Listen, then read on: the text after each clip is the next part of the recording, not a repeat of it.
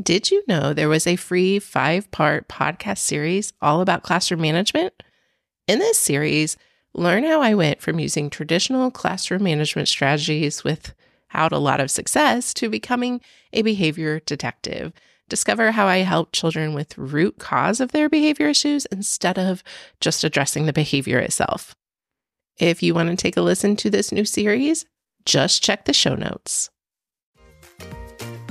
You're listening to the Lovely Preschool Teachers Podcast, the podcast for quick, actionable ideas and tips to help you up your confidence and joy in educating little learners. I'm your host, Ashley Rives. Let's get to the show. Hey there, and welcome back to the Lovely Preschool Teachers Podcast. You're listening to episode 72, Going Beyond Managing Behaviors.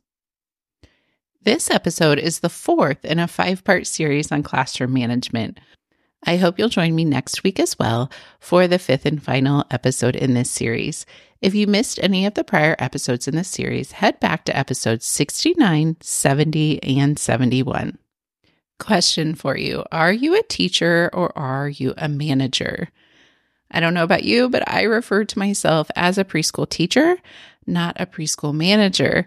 But what's crazy is when we think about the term classroom management, we really are thinking of how we can control and manage the behaviors in our classroom. Why not teach them? I didn't sign up to be managing behaviors. I signed up to teach. And that teaching shouldn't just mean academic skills alone. We don't call it education management. We call it educating. We are helping children learn. So when it comes to classroom management, why aren't we helping them learn the expectations of our classroom and of our social world? Think about it this way. If we observe that a child cannot recognize shapes, what do? We work with them, right? We teach them, we do different activities with them. We find ways for them to learn these shapes. We certainly do not punish them for something that they don't know. What do we do if we observe a child hit another child? We punish them. We put them in timeout, we set them out, we tell them not to hit, we make them apologize, and we do it over and over again, hoping that the hitting will stop. Which Albert Einstein famously said, insanity is doing the same thing over and over again and expecting different results. The truth bomb is, it takes just as much energy to get angry and punish the behavior as it does to teach children a different way. This truth bomb hit me pretty hard when I was talking to a former neighbor about his dad. His dad was suffering from Alzheimer's, and his brother was just always so frustrated with him. He's frustrated because he couldn't remember things. He was frustrated because he couldn't understand what he was telling him anymore. And he would get angry and he would lash out. And what my former neighbor said was the truth bomb that I needed for my own classroom. And that was that, he gets mad, but he could just say it again, knowing that he doesn't remember what he just asked. And he went on to explain, I think it takes just as much energy to just say it again versus getting mad. And I said, well, actually, maybe less, right? Because you're not having that emotional response to it. You're just simply answering the question again. And while caring for a parent with Alzheimer's is definitely different than teaching preschoolers, that lesson stuck with me that, you know what? Getting angry takes just as much energy as it does just to teach it. Or again, perhaps it takes more energy when we're getting frustrated. You may have already talked to a certain student about a certain behavior 10 times and you're over it and you just want to be done with it. But if you believe that behavior is a form of communication, then you can ask yourself, what are they trying to tell me? Why are they doing this behavior? And then I can take the same energy that I would be using to get frustrated and instead flip the script and teach them what is missing. Ever since I've kind of flipped the script on the way I look at behavior, it has definitely become less stressful for me. Like I no longer look at it from the point of, oh my gosh, you're driving me crazy, to, okay, what's the real problem here that we could solve? It feels doable. It feels figure outable, and it doesn't feel so heavy, and it doesn't make me want to run away screaming at the end of the day. That to say, of course, there's days where I don't get it right. And of course, sometimes I backslide and have to, re-remind myself of what I'm really wanting to do with behaviors in the classroom. It's not a perfect journey by any stretch of the means, but it definitely has taken a lot of that anguish out of me for, I can't handle these children. They're all just too crazy, to really what's going on here. Because when I feel like the problem is solvable, I feel more hopeful than I do when I'm just frustrated and I don't know what else to do. So I found addressing certain behaviors takes place in two different forms. The first is in the moment, right when it's happening with a specific student or a group of students. And the other is intentionally with the whole class. So we're going to take a look at both those and how we can maybe prevent some of the behaviors that we have seen in the past in our classroom, and how we can teach right there when it matters the most. So let's start with teaching missing skills in the moment. This is obviously the most effective time that we can work on missing skills because it's happening right there in real time. Now, preface to say that if a child is overly upset, isn't able to focus on, what you're saying and trying to help them, then it's obviously not a good time because nothing will get done then. But if it's a skill where children are mostly calm, or you're finding that you helping them is helping calm them to figure out the answer to their problem or how to handle their problem, then that is honestly the best way, because we learn when we're doing. And that's really what I like, to stop what I'm doing and go straight to the problem. So instead of just yelling from across the room, don't hit him, no hitting, we don't hit, I get up and I go over and figure out what's really going on. Oh, he hit you. You didn't like that. Make sure you tell him with your really big words. What made you want to hit him? What happened? Kind of going through all of it. And well, next time maybe you could try this, and really coaching them through that moment so that they can learn directly in the moment. Again, if you're able with that child, if not, maybe it's just time for them to take a little break, calm down a bit, take some deep breaths, do some, coping strategies with that child, and let them kind of work through those things before we can begin to even address what really went on. But if you can, I take those moments very seriously. I stop what I'm doing and I go there, because I never know when they're going to happen exactly. But I know that when they do happen, they are just like this golden opportunity for me to coach children and how they can handle this problem. So I really make sure to drop what I'm doing, even if it's small group, say, give me a second, I'll be right back, and we talk through that. Or I say, okay, we're going to be done for today, whatever it might be. That way I am present for that, because that is one way that I am teaching missing skills in the moment. And I often have to remind myself that because we worked through this in real time, it doesn't necessarily mean that it's not going to happen again. We know that children usually don't learn something the first time they hear it. So obviously, this is going to work in a very similar way. Children need to practice many times with support before they can break any of those behavior habits that may have developed before they even walked into your classroom. Patience, repetition is key.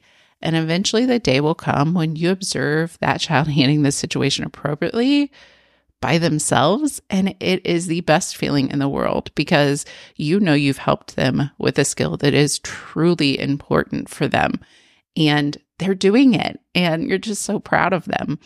So remind yourself often that, yes, while I've said this 10 times, it may really take that many times. If we go back to the academic example, if I told you what a circle was 10 times and you still didn't know, we're not going to get frustrated with you. We're going to find a different way for you to figure that out, find a different way to teach it. So that's the same way we can look at this. I have helped you 10 times through this. It's still not working. Maybe we need to try something different. And while in the moment is, I feel like, the absolute best way, I've also found some ways to implement some things into our whole group to really kind of help curb some of these things maybe before they happen or address them in a whole group manner. So, for example, teaching skills before behaviors happen. I used to be so incredibly guilty of assuming that children magically knew how to behave in different situations.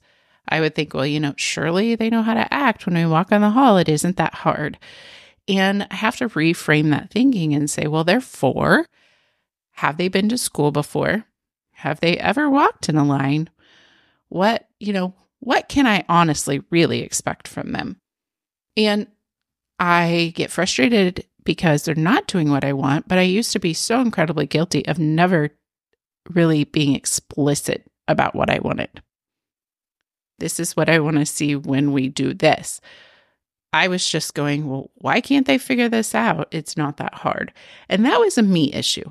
That wasn't a them issue. That was a me having my expectations that weren't in line. So if I would have just taught children what I expected, they could have so much more easily met my expectations without me having to get frustrated, without me having to oh my gosh, why can't you not just walk in a line?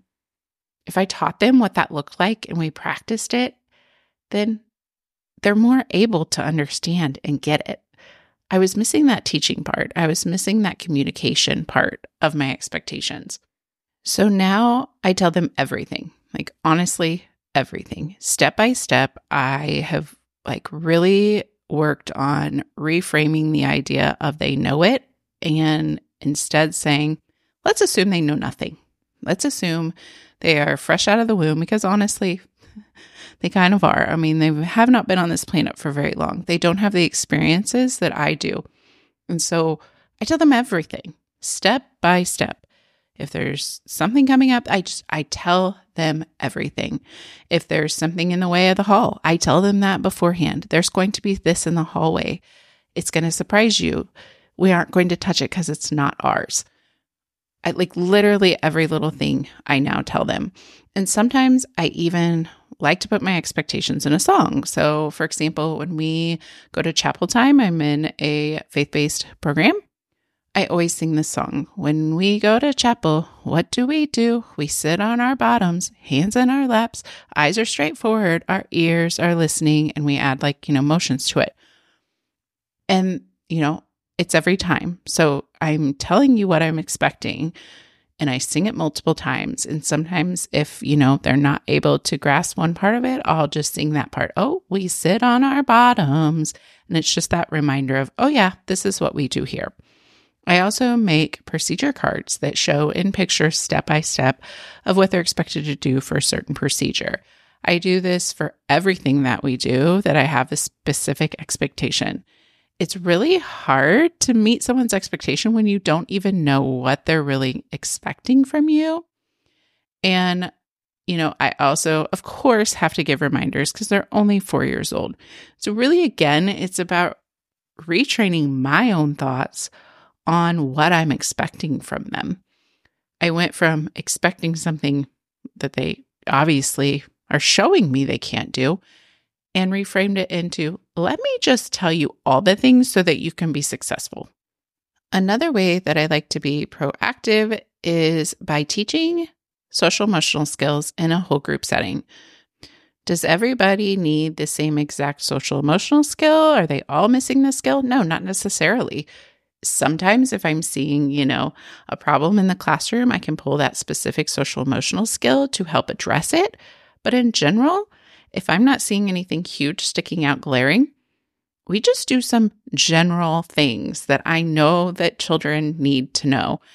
And this really helps just kind of level the playing field. Because when you're working one-on-one with a student who in the moment or, 2-on-1, 3-on-1, not everybody else is getting that experience either.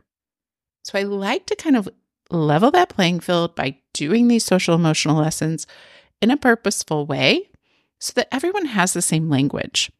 Everyone has that experience to draw on. So if I do need it when I'm having, these in the moment times, I can relate that back to this experience that we had together. Remember when we read the book about this? Remember when we talked about this? This way, they have schema when they are working in the moment. Not only do I love that, obviously we're all on kind of the same page, I also have noticed the benefit of children reminding each other or children taking that lesson and bringing it in to their peer interactions. So for example, after doing a lesson on being upset and what to do when you're mad, I've heard children in play say, "Is there a way I can help you calm down?" They're using what they've learned from the lesson and applying it to this person they see in distress. And that wasn't something I saw coming out of these lessons. I really was looking at the whole, everybody's kind of on the same page, has the same vocabulary. We can use it to draw on previous experience.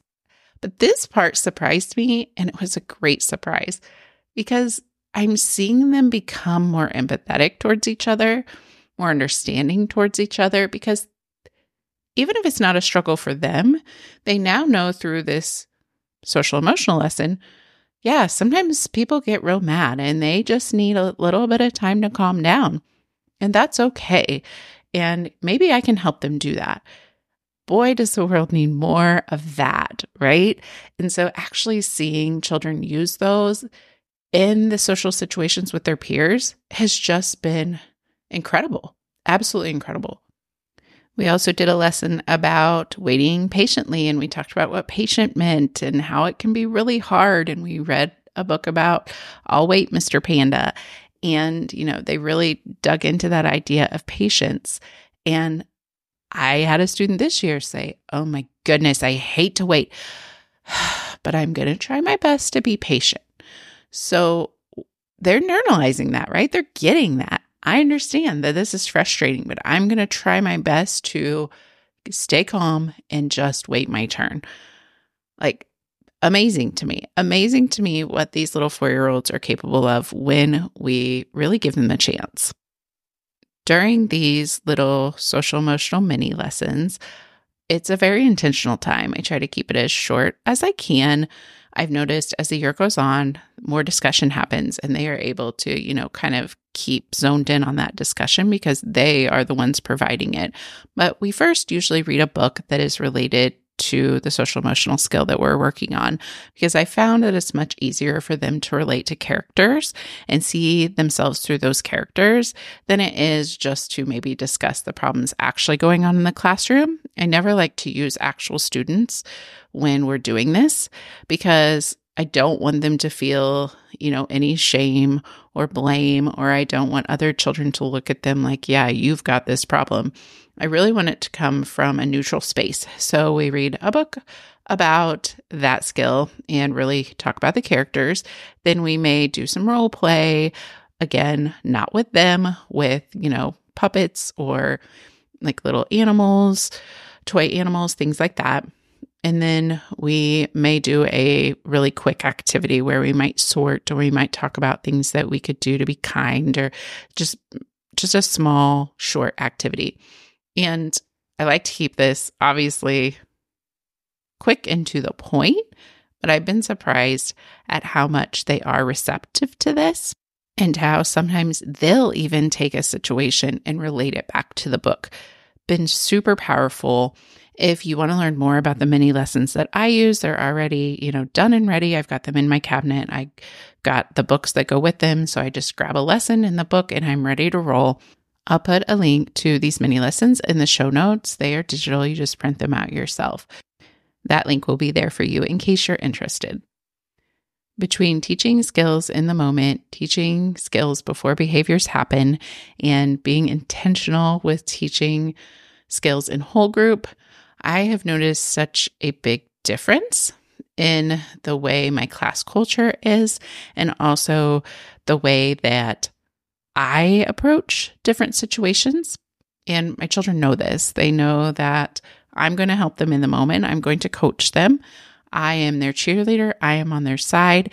And honestly, I rarely ever have anyone sit out in my classroom. I rarely have, any timeouts per se, any sending them anywhere. That's pretty rare because of the work that I have done on my outlook on behaviors and the things that we are intentionally doing in the classroom. Not to say that will never happen. It does occasionally if someone is being unsafe. We have to be very cognizant and aware of the other children in the room. And so that's what we're going to talk about next week. We're going to talk about when things don't work the way that, we have anticipated. What to do when the supports that you've been putting in place just really aren't working. So I hope you will join me next week. Thanks for listening to today's episode. If you enjoy this podcast, please share it with a friend. This helps me spread the word and help more preschool teachers just like you. Keep being lovely.